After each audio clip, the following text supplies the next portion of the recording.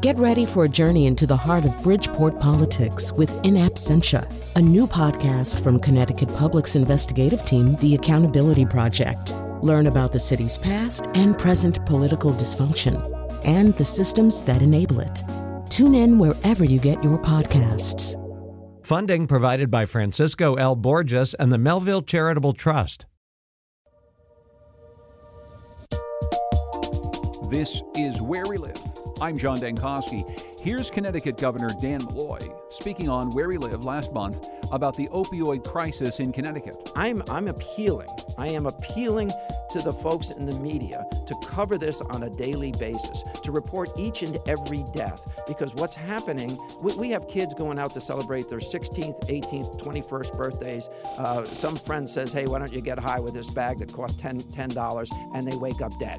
The number of people dying from drug overdoses in our state keeps going up. A Connecticut Mirror analysis shows that more than 700 people died of drug overdoses in 2015. That's more than twice as many as in 2012, and the rate is rising faster than the U.S. average. But that's the case in every New England state, except Vermont, whose Governor Peter Shumlin devoted his entire 2014 State of the State address to the problem. Their rates have actually gone down. Today, Where We Live, a look across New England at what's being done to stop addiction and overdose. Later, Patrick Scahill's new two-part series takes an in-depth look at prescription drug disposal. We'll find out what you're really supposed to do with all your old, unused medications.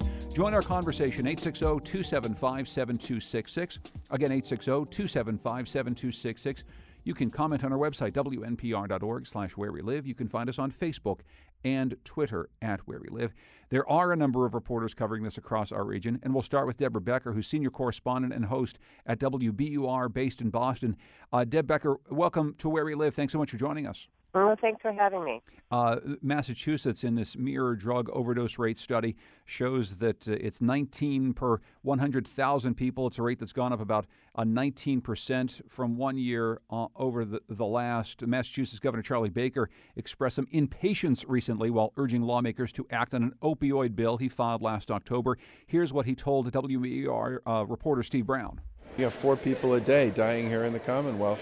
We have legislation pending in a conference committee that everybody says they support, that everybody agrees would be a terrific set of tools to put in the toolbox to help us deal with this epidemic here in Massachusetts. And I would like to see some action on that, yes. And I'd especially like to see it before, as I said, it gets lost in the sort of cacophony of the rest of the work that's going to be going on up here between now and July. So what is Governor Baker and lawmakers in Boston right now trying to do to combat this crisis, Deb? Well, that legislation that the governor referred to is a big issue, and he submitted his own bill last October, and as he referenced in that bit of tape there, and his bill had some provisions in it that were considered controversial by some, and among them he wanted to limit first-time opioid prescriptions to just 3 days, and he also wanted to require that doctors be allowed to involuntarily hold someone for 72 hours if they're considered a danger because of substance use. So right now that legislation is in conference committee. The Senate passed its own bill last fall. The House has also approved a bill, and that bill would change those main provisions of the governor's by limiting first-time prescriptions to 7 days rather than the governor's proposal of 3. And it would also eliminate the governor's proposal to involuntarily hold someone for up to 72 hours. Instead, what House lawmakers decided to do was require that someone get a substance use evaluation within 24 hours. So the House came out with its legislation. The Senate passed legislation last fall, and right now it's in conference committee. But the governor said if there wasn't movement by spring, he was going to get very impatient because, as you said, he introduced this in October. So it's been held up. There's a lot of negotiating going on, and at this point it's not clear when there might actually be some movement. Is this all about politics, do you think, Deb, or is this about truly different ways at looking at how you might combat opioid addiction and overdose in the state? I think it's a little bit of both, quite honestly. I think that there are folks that who obviously aren't sure how to deal with this. I think most of the country isn't really sure how to deal with a problem of this magnitude, and there according to House officials, there are a lot of minor sticking points in the bill that they want to make sure that they have clarified before they bring legislation out of conference committee. Things about screening students. That's also part of this legislation. Do you start screening them? Some proposals suggest that they start screening students for potential substance use propensities as early as third grade. Also strengthening the state's prescription drug monitoring program and making sure that physicians are required to record any time they do prescribe an opioid to someone, and also, have enforcement action if a physician does not do that. We've heard about stories coming out of Massachusetts, specifically the town of Gloucester, that had an initiative letting addicts turn in drugs without the fear of being prosecuted. This is the sort of idea that's made its way up to Beacon Hill as well. It is, and actually that's in dispute as well. Gloucester, last June 1, started this program to allow folks to turn in their drugs at the police station and get treatment, and said they would not be prosecuted. It's called the Angel program.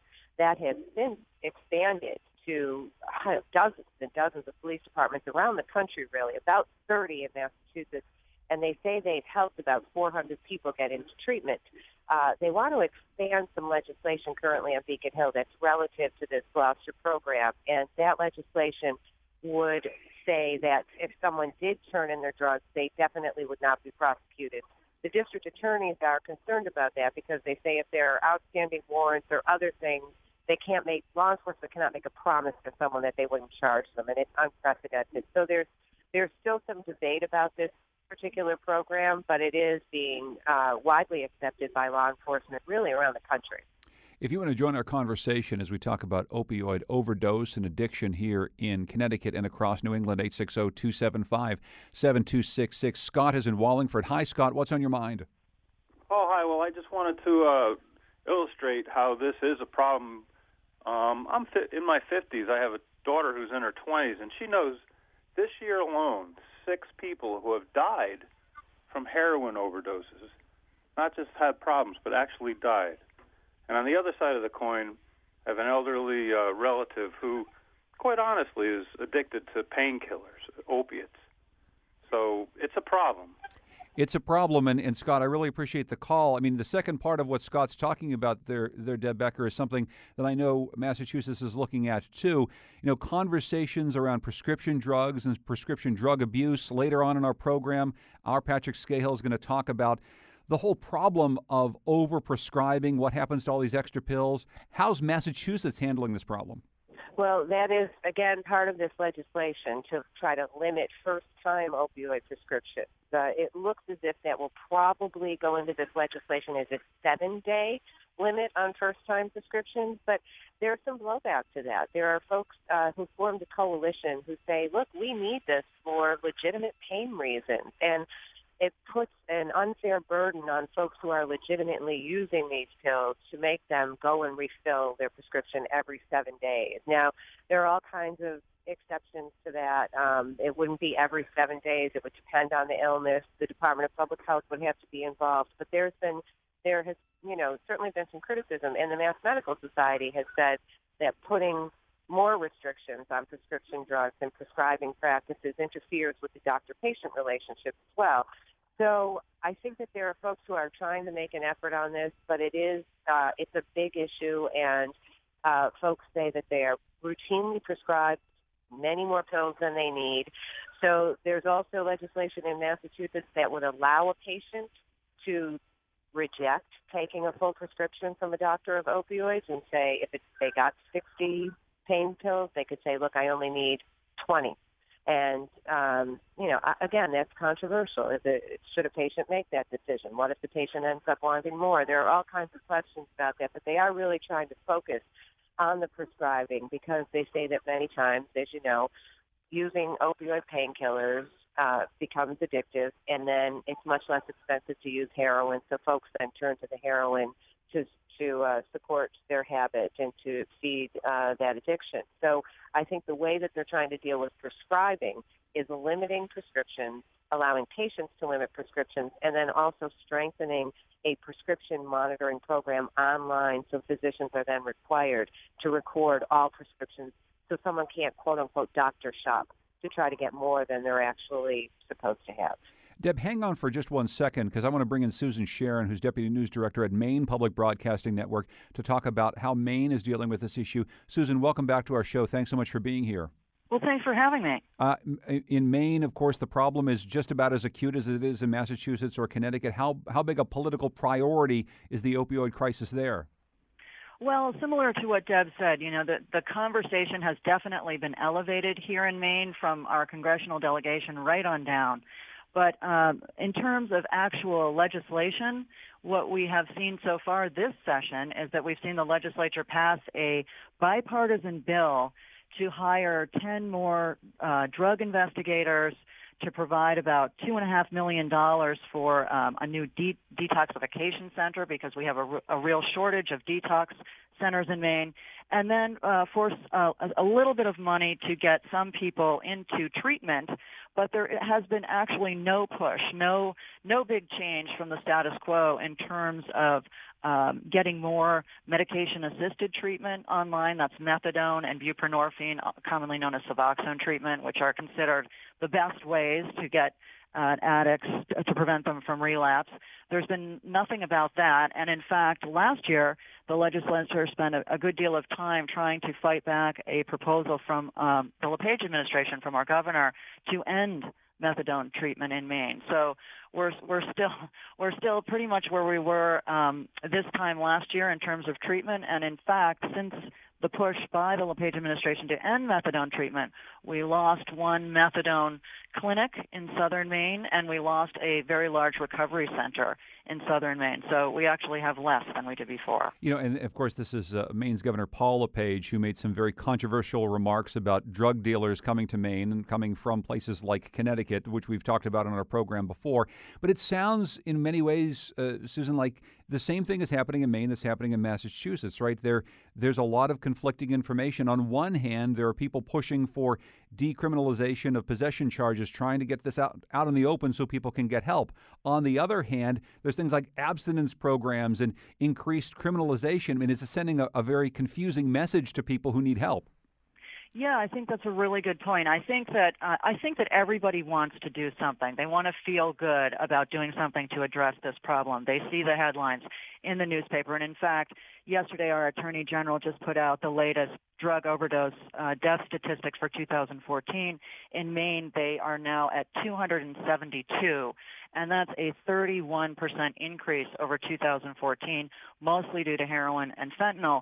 But I think that there is confusion, and you see this among, people in the legislature about what is the best approach. Not only that, because it's extremely complicated and confusing, but what is treatment? And there is starting to be a pushback from addiction doctors about what that means, because there is treatment, as I mentioned, medication-assisted treatment, buprenorphine and methadone, and then there are recovery supports, counseling and peer-to-peer support, and all those kinds of things that are extremely necessary when someone makes the step.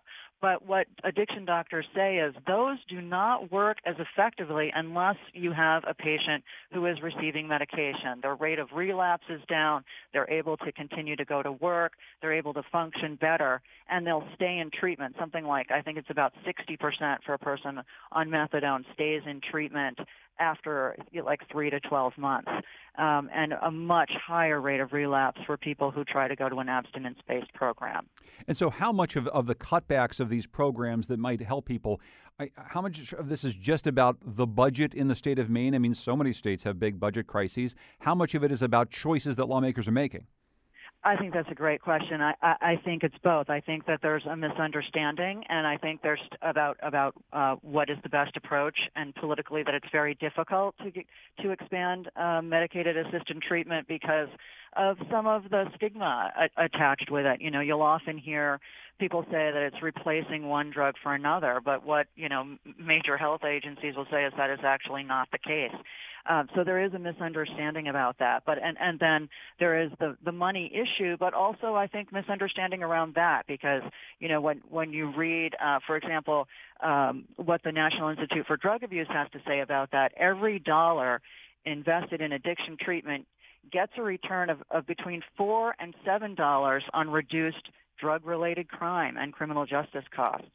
So you will hear these arguments, but the actual putting them into play is a different story. Well, speaking about money, Deb Becker, how do you think Massachusetts can benefit from President Obama's proposed $1.1 billion in funding to help address the crisis? Well, I think all the states are looking at that and thinking about that, but I still think it's a little bit early because it's preliminary. I think that it would probably help fund more treatment here. There has been an increase in spending in the governor's first budget for opioid-related expenses, as they're called, in his budget, which includes everything from education to treatment beds. And there's a 21% increase in such spending proposed in his next budget. So I think any federal money would be welcomed in that regard. It would help with some of the law enforcement and public safety costs. And also in Massachusetts, we have something which is known as Section 35, where a loved one can go to court and ask that someone be committed, that their loved one be committed to treatment because they believe that they're dangerous. And so we have Section 35 beds, as they're called.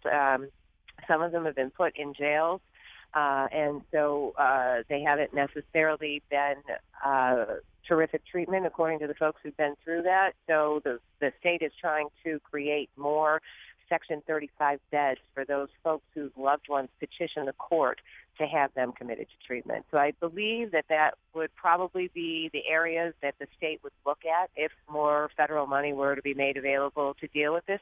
But I think what Susan was saying is really interesting because I think this dispute about abstinence only and medication-assisted treatment is critical. And I think it's partly in the addiction industry itself. It's not just a political issue. I think it's also a medical issue. I think that folks don't have very divided opinions about what works for people and what doesn't, and what they've seen and anecdotally. So until we have a real, I think, agreement on how best to treat people, I think that just complicates this whole situation. The White House drug czar, Michael Botticelli, is a former Massachusetts Department of Public Health worker, and he has advocated for medication-assisted treatment. And I've been at conferences where he has spoken about this, and there have been providers at those conferences who strongly disagree with him and say, no, it's got to be abstinence.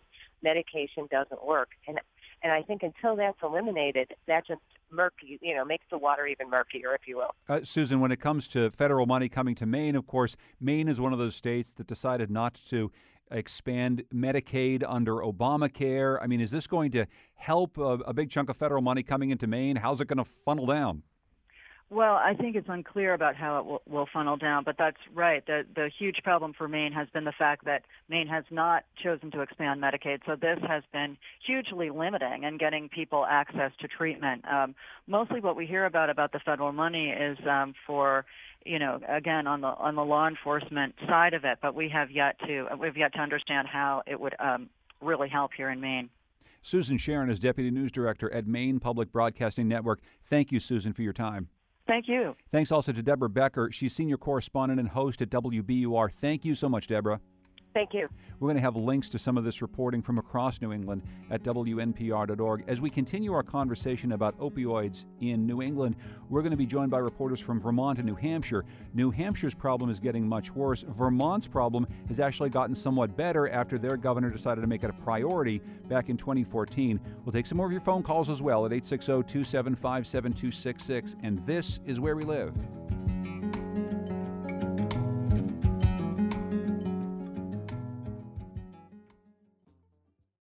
This is Where We Live. I'm John Dankosky. Today we're taking a survey of New England and the opioid and addiction problem that's been gripping our region. We just heard from Massachusetts and Maine. We're going to turn now to Vermont and New Hampshire, two states that are telling very different stories. Howard Weiss-Tisman is Southern Vermont correspondent for Vermont Public Radio. Howard, welcome to the show. Hi, John. Thanks for being here. Jack Rodolico is health and science reporter at New Hampshire Public Radio. Jack, thanks for joining us. No problem. Hello to both of you. I'm going to start in Vermont, and in part we're starting in Vermont because Vermont has had a trend that's different from the rest of New England. Last month during a meeting of the National Governors Association Health and Human Services Committee, Vermont Governor Peter Shumlin laid out what he considers to be the origin of the opioid crisis. Let's listen. In Congress, when I testified recently after 3 U.S. senators, 2 Republicans and a Democrat, were working hard on this issue, 2 senators said, well, if we built higher walls on the Mexican border. We'd keep out the drug dealers that are bringing in this cheap heroin. And, my response was, we've had drug dealers on our borders for as long as I've been alive, and we probably always will, unfortunately. But what has changed? Why are they doing so well when they really weren't able to sell heroin in these quantities 20 years ago? And let's answer the question. It isn't the drug dealers on the South American border that are our biggest challenge. Believe it or not, yes, they're a big problem. But it is our drug dealers that are FDA approved selling this stuff in every pharmacy in America. And that's Vermont Governor Peter Shumlin. Howard, I have to say, sounds like he's going pretty strongly after the legal sale of prescription opioids, which all of us in this conversation have said is the root of the problem. Is it actually making some headway in Vermont, his attention to this problem? Well, that's right. The governor has been trying to make that connection ever since he started talking about this crisis back in 2014. During his State of the State address, he brought attention to the opioid and heroin problem in Vermont. And it's been an uphill battle all the way, and I think everyone involved with the issue would say that. He just this year is trying to enact a bill that would limit the amount of prescription opioids that doctors could prescribe, and that ran into some headwinds from the medical community. And, of course, he's going against Big Pharma. So I think he's making some headway, but there's also been some challenges in trying to get a hold of the problem from that aspect. So how has the problem changed since his address in 2014? It seems as though the overall rate of deaths from opioids in Vermont has at least leveled off, if not gone down. There are still a lot of deaths from heroin and fentanyl overdose. How's Vermont doing right now after this pledge that he made a couple of years ago? Right, it's hard to say. I mean, the way I would look at it is I think the state is treading water. I don't think anybody is ready to put up a mission accomplished poster. As you said, the report that just came out this week said that the fentanyl deaths have jumped. Prescription opioid and heroin is about level, but considering all the money that's been spent, all of the debate that's happened, I don't think the state has moved significantly forward. And I would say it's about the same, and there's a lot of ways to look at it. The number of people who are seeking treatment is way up, and there also continue to be some large-scale arrests. So I would say we're holding steady. That's what I would say. Well, then let's turn to New Hampshire, where the numbers aren't as good. New Hampshire is not holding steady. According to this survey in the Connecticut Mirror that we've been looking at, the rate of death per 100,000 people in New Hampshire is about 26.2. That's up from 15.1. It's a change of 73%, and that's just been going up time over time, year after year. Jack, what's happening in New Hampshire? Why has this become such a huge problem? Well, New Hampshire, as far as regulation goes, has been late to the game. We really just in the last year, I would say, maybe 2 years, but particularly the last year, this has been identified as the state's number one political issue and number one public health issue. And the reason for that is really fentanyl deaths. You were just talking about that in Vermont.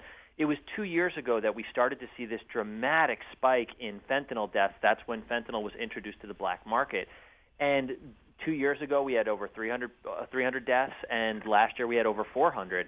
And so in the last 6 months or so, the legislature has been working to try to create some common ground where we can find bills to pass to crack down on fentanyl and expand treatment. And our congressional delegation is talking about it constantly in D.C. State agencies are investigating both pharmaceutical companies for potential false marketing practices and the insurance companies to see if they're funding treatment the way that they should under federal law. But the treatment is the other component of it. Not only was the state just, this sort of state was just caught a little unawares by this whole thing, even though it was happening for years and building. But the other part of the problem is when you look at, there are these national graphics, right, where you can rank your state on all these different health measures. When you look at overdose deaths and drug addiction, New Hampshire is near the top. But when you look at treatment, we're near the bottom. We have some of the lowest per capita availability of treatment, whether that's, abstinence-based or, based on taking medications. It doesn't matter. We just don't have enough of it. Not even close. So there are some entrepreneurs who are expanding in the state now who are trying to create beds.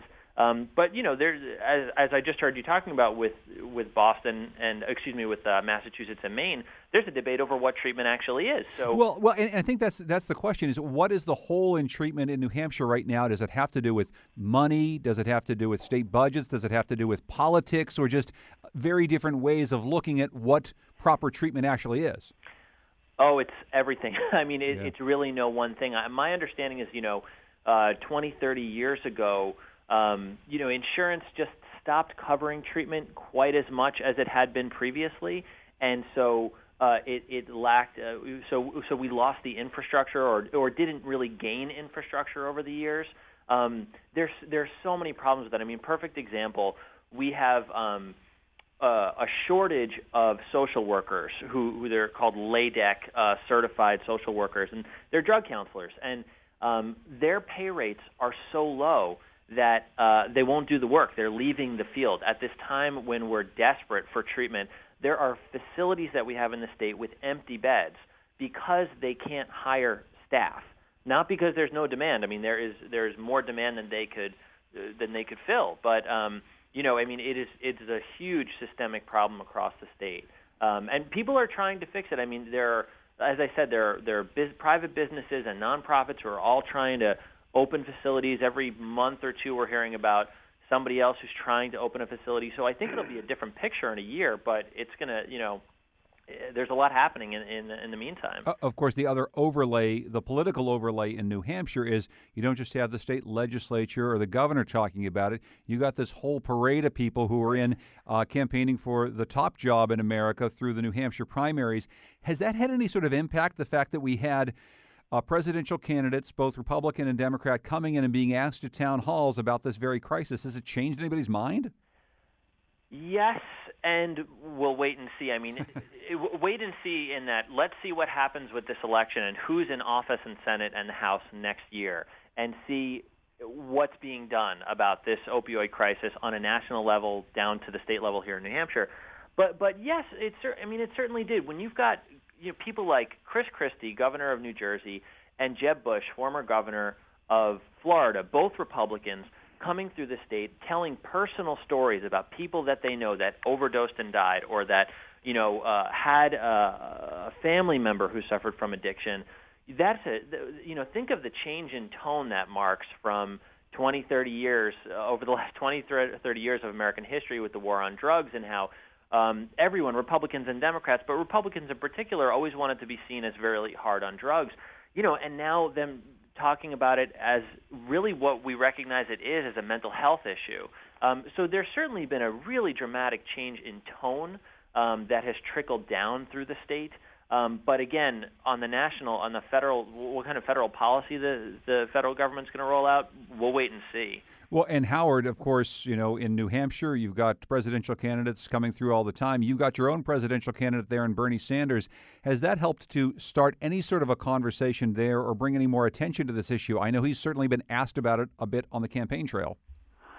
Yeah, well, treatment has been at the forefront of this discussion from the start. I don't think Bernie Sanders has had too much of an influence on it. But our governor has been talking about treatment for a long time. We approved Narcan in 2013, and the governor included $200,000 in his budget for next year.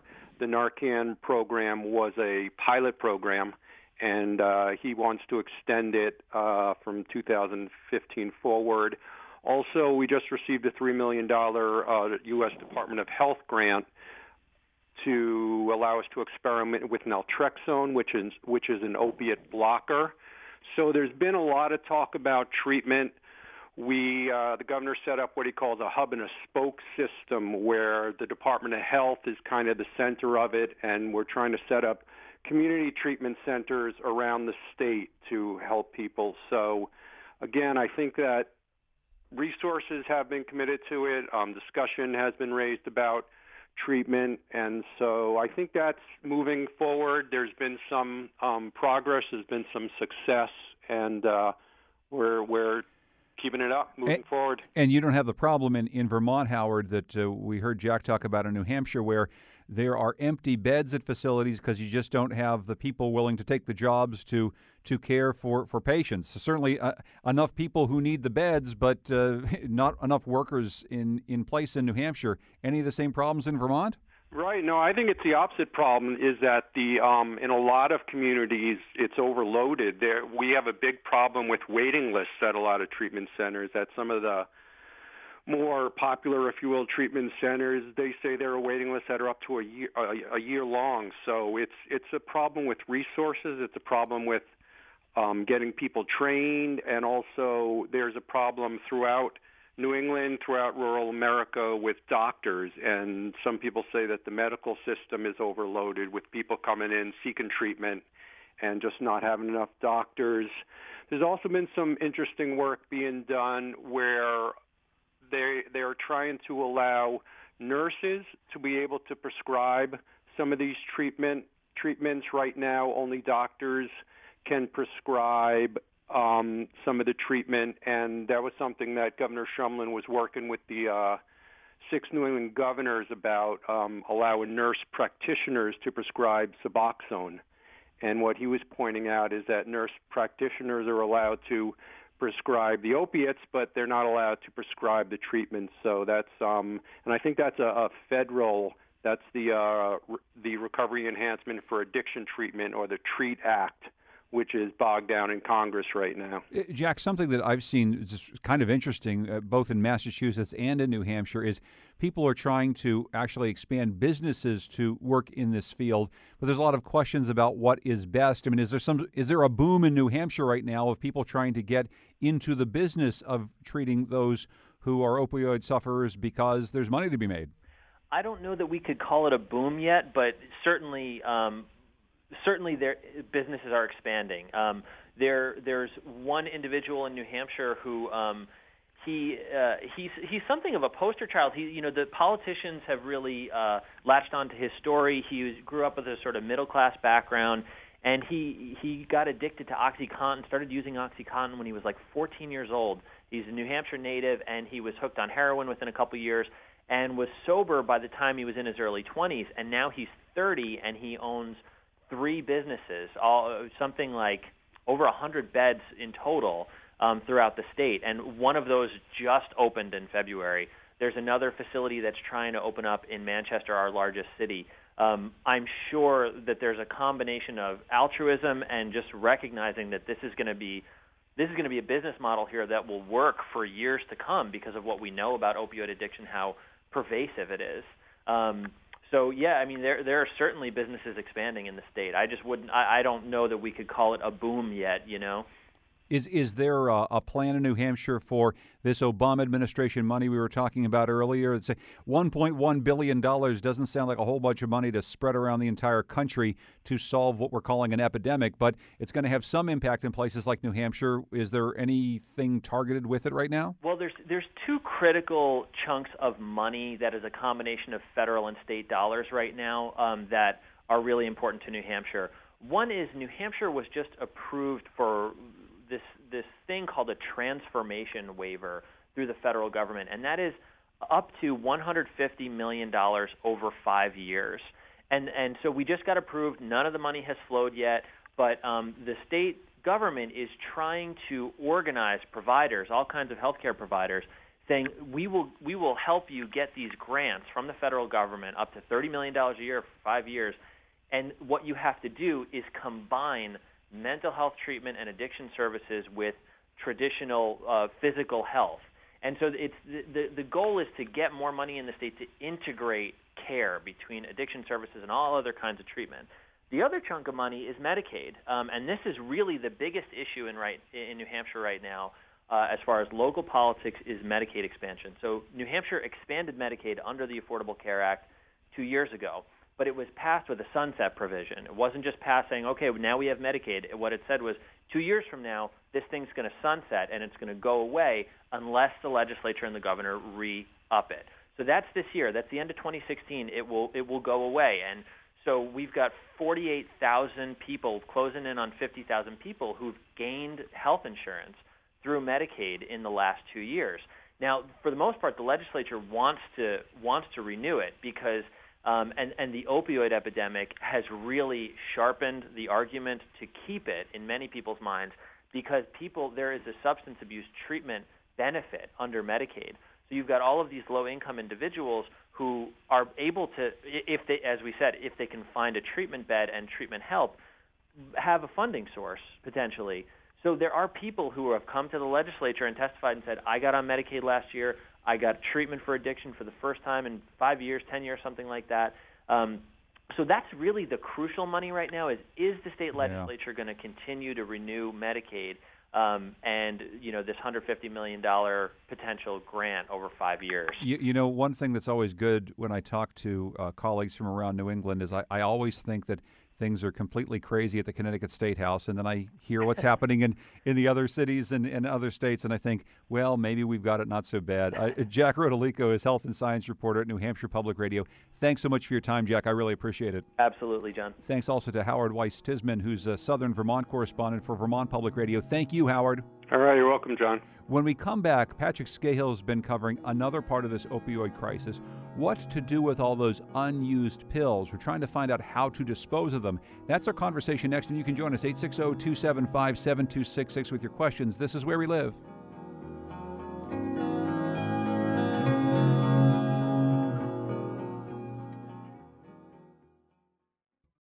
This is Where We Live. I'm John Dankosky. Coming up on tomorrow's program, it's our weekly news roundtable, The Wheelhouse.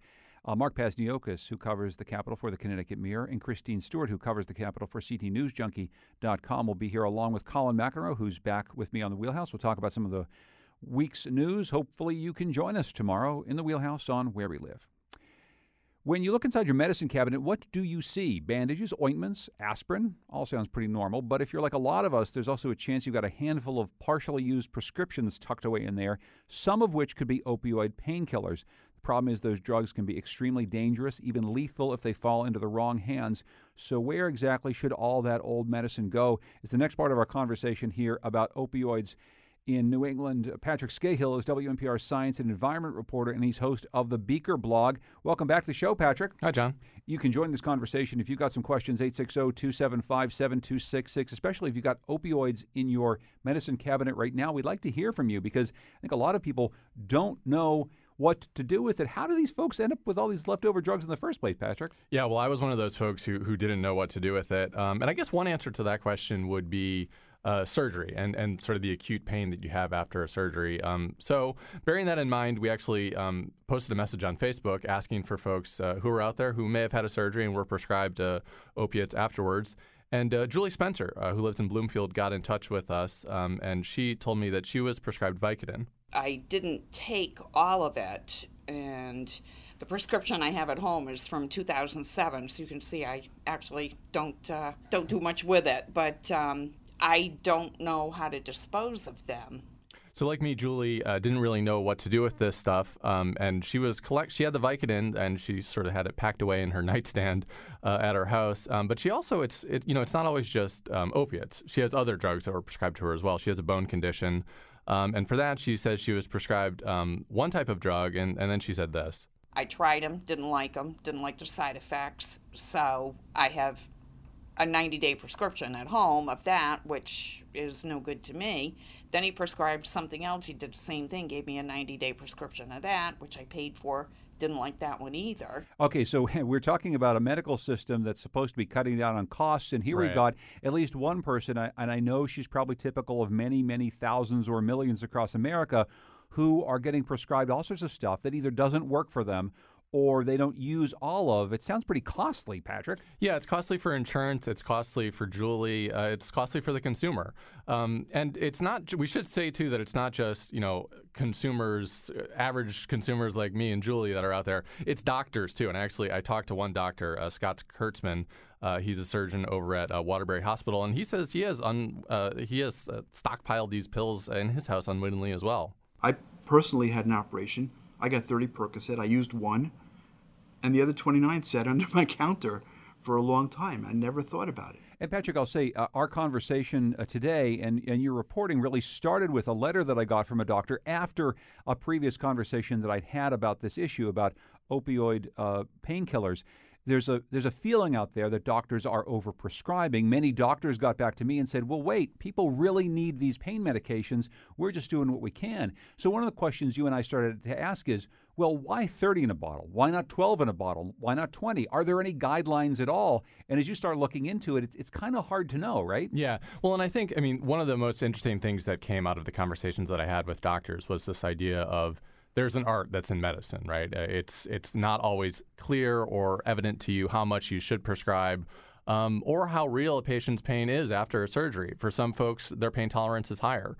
So it's tough for a surgeon. They have to balance that when they're writing a prescription. And the answer is not always entirely clear. Well, and of course, the thing that we heard about earlier in the program, this is happening in all the New England states, it's certainly a problem here in Connecticut as well, is that when there's too many of these pills that are out there, especially things like oxycodone or Vicodin, they end up on the street. On the street, they have a very high price point. People get addicted to them. Heroin is a much cheaper high, and that's what we're finding all across the region, especially in a city like Hartford. We just heard from the Hartford Police Department that if you're buying it wholesale, heroin's incredibly, incredibly cheap. Meanwhile, these other pills on the black market are very, very expensive. So from a market standpoint, it makes an awful lot of sense. We've got to try to figure out how to get all of these pills off the street, Patrick. And I think part of it just starts with the doctors, right? And also the patients. Yeah, and I think, and maybe this is a time to bring in a cut that we have from Daniel Tobin. So doctors are prescribing medications. Sometimes they're prescribing more than you need, and those are left in your medicine cabinet. And I think let's just play this cut from Daniel Tobin. He's a medical doctor over at Yale University. Where do people get the supply of medications that are, used without a prescription? And it turns out that in the vast majority of cases, it's not a drug dealer, and it's not really even the doctor or multiple doctors. It's the medicine cabinet of family and friends. Okay, so we know where the problem lies, but now you got these medicine cabinets full of stuff. What are you supposed to do with this medication? Because for years, people have said, well, I'll just flush it down the toilet. Right, don't do that. Don't do that. Okay, well, first of all, tell us why. Yeah, so the number one thing, and this is basically, I would say, the number one point of confusion on this, don't flush the medication down the toilet or down the drain. And this is something that the Department of Consumer Protection here in the state says. It's something that the Department of Energy and Environmental Protection here in the state says. But the FDA federally says flush it. So a lot of folks, they Google this, they go online, and the first thing that they see is that the FDA is saying it's okay to flush pills like Vicodin down the drain. And the DEP doesn't want you to do it because it ends up back into the water stream that can cause problems with our actual the water that we drink. Yeah, and it's costly to filter all that stuff out later downstream. So they say don't do that. And I guess we'll go through a few options here for what you can do here in the state. So again, number one thing, don't flush it down the toilet. The state says there's basically three options, and I'll just lay them out big picture right now. There's take-back days, both federally and locally sponsored take-back days. There's a bunch of drop boxes that we can talk about that have popped up at police stations all around Connecticut. Then the third option, which is probably the least best, but is still one that's very convenient, is just throw it in your garbage. Okay, so on the take-back days, it'd be nice if there were take-back days all across the state, but there's really not that many of these. Yeah, so there's a couple that the DEA has been sponsoring federally twice a year for a few years now. The one this year is actually on Wednesday, April 30th, but it's only for 4 hours. Which is a really short amount of time. And there's some other local ones that are done here in the state. I spoke with John Dobbins. He's a pharmacist over at UConn Health. And a few years back, he actually started one up in Southington and Bristol. And he was telling me that within 4 hours, he had collected somewhere upwards of 30,000 pills. Yeah, but barrels and barrels full of these pills. But also in your story, one of the things we hear from people is, well, look, if you have to wait an entire year with the stuff in your medicine cabinet to throw it in a bin once a year, that probably doesn't sound like the most convenient thing. So this idea of police drop boxes have started, and these are springing up in different places around the state. Yeah, so this was an idea that was first brought to Connecticut by an EMT down in Fairfield County, actually, by the name of Jeff Holland. And we should say Jeff worked with a bunch of other people to sort of finally get this idea to fruition. But Jeff went up to Gloucester, the police department up in Massachusetts. And it's Gloucester. Okay. Anyway, please continue. Anyway, he went up there and saw that they were doing one of these drop boxes. And they were using an old post office mailbox that they were using to collect unused medications. And it was a successful program. A lot of folks were using it. So Jeff wanted to bring this idea down here. He did. He piloted this idea in 4 police stations down in Fairfield County. And it went really, really well. A lot of folks used it. And these are basically secure one-way bins that are placed in the lobby of a police department. They're available 24/7. You can come in, no questions asked, and take your unwanted medication, your old medication. Could be over-the-counter drugs, could be prescription meds, could be opioids, and put them in the bin. And they're secure, and they're there, and then the police handle it. And in my reading around New England, these are cropping up around the other states as well. The problem is when police say no questions asked, I think a lot of people who probably have a lot of pills might worry about the no questions asked. I know you talked to some law enforcement about this. Yeah, so we spoke with Brian Foley, among other folks, and Brian Foley is a deputy chief here in Hartford. He said literally, it's no questions asked. You come in, you drop it in the box. People aren't looking at it. They're not going to ask your name. They're not going to ask questions. Let's go to Louise in Guilford. Hi, Louise. Hi. What's on your mind? Yeah, go ahead.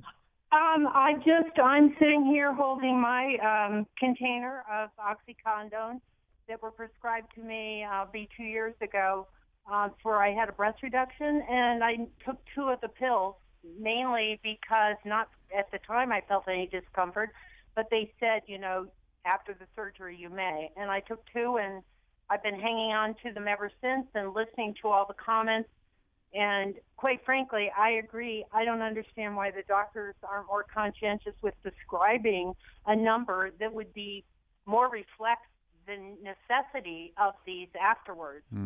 Well, first of all, thank you very much for the phone call, and I think it helps get us to something. I mean, there's a question of, why don't the pharmacies just take it back? Why doesn't CVS or some of the big pharmacy chains, Patrick, say, look, we sold all these, they don't need them all, we'll take them back? Yeah, so that was one of my first thoughts, too, and that kind of gets to this broader idea that we talk about a lot in environmental reporting, which is extended producer responsibility. So think about, when you buy paint or when you buy a mattress at the point of purchase, you pay a little bit extra to cover the cost of disposal downstream. That's really tough for a lot of reasons with medications. And I guess the simplest explanation for this right now is that the law doesn't specifically say pharmacists can take these drugs back from unauthorized sources like you and me. So if a prescription is written to someone and you have it in your house, you can't just take it back to the pharmacy because the pharmacy can't be taking back in, very dangerous, uncontrolled drugs. Well, if that makes any sense. Drugs that could be dangerous if they get into the wrong hands. Certainly, drugs that you don't want ending up back in pill bottles because who knows where they've been. So that's a big problem there. And I should say too, a lot of pharmacists told me that there's also just a basic security issue for them. They don't want a pile of potentially opiate attractive pills laying in a pot next to their counter at the pharmacy that could be open 24 hours a day. Well, of course, and I don't have time for this phone call, but John in Hamden brings up something. Well, what if the police departments just worked with pharmacies and said, the police will put a drop box outside, it's a secure thing, but they don't have to go to the PD. Instead, they can just go down to their local pharmacy and put it in a police drop box. Yeah, that's something that Consumer Protection has actually thought about, and they are considering doing. Again, it's just laws would need to be changed to allow that. So right now, your best bet is just going online, going to the Consumer Protection website, and looking for the local police department near you that has one of these drop boxes. Okay, so we've got 1 minute left, and the last option here is just to throw it out, which is not the best option. You actually talked to someone who said, here's what you're supposed to do if you're just going to throw this stuff in the garbage. It sounds a little bit more complicated, frankly, than most people are going to try. Yeah, so if you want to throw it out, I guess the first thing to say is that according to the Department of Energy and Environmental Protection, we're not landfilling garbage in the state anymore, so all the garbage that you're throwing away curbside is eventually going to end up in an incinerator. So the Department of Consumer Protection says, bearing that in mind, here's what you can do. You can basically take your pills, dissolve them in some hot water, put them in, say, like a used yogurt container, Throw in something that would make it a little bit unpalatable, so you can use used kitty litter or old coffee grounds. Put it in there, tape it up with some duct tape, make sure you take all your labels off the prescription vials, and then toss it in the trash. So a few steps there, but it is convenient. I mean, it is at your house. You don't have to go anywhere. So and it eventually gets incinerated and turned into energy for all of us. Exactly. Patrick Scahill, WNPR's Science and Environment reporter, thank you so much for the reporting on this. I really appreciate it. If you want to find out more about Patrick's stories, go to WNPR.org. He's also got his blog, thebeaker.org, where you can find out all about science. If you want to continue this conversation, go to WNPR.org/where we live. Our program produced by Lydia Brown and Tucker Ives. Kyone Wolf is our technical producer. Heather Brandon is our digital editor. Katie Tolarski is the executive producer. Thanks to interns Stephanie Reif and Ross Levin. Tomorrow, Colin McEnroe is back in the wheelhouse with me. Hope you can join us where we live.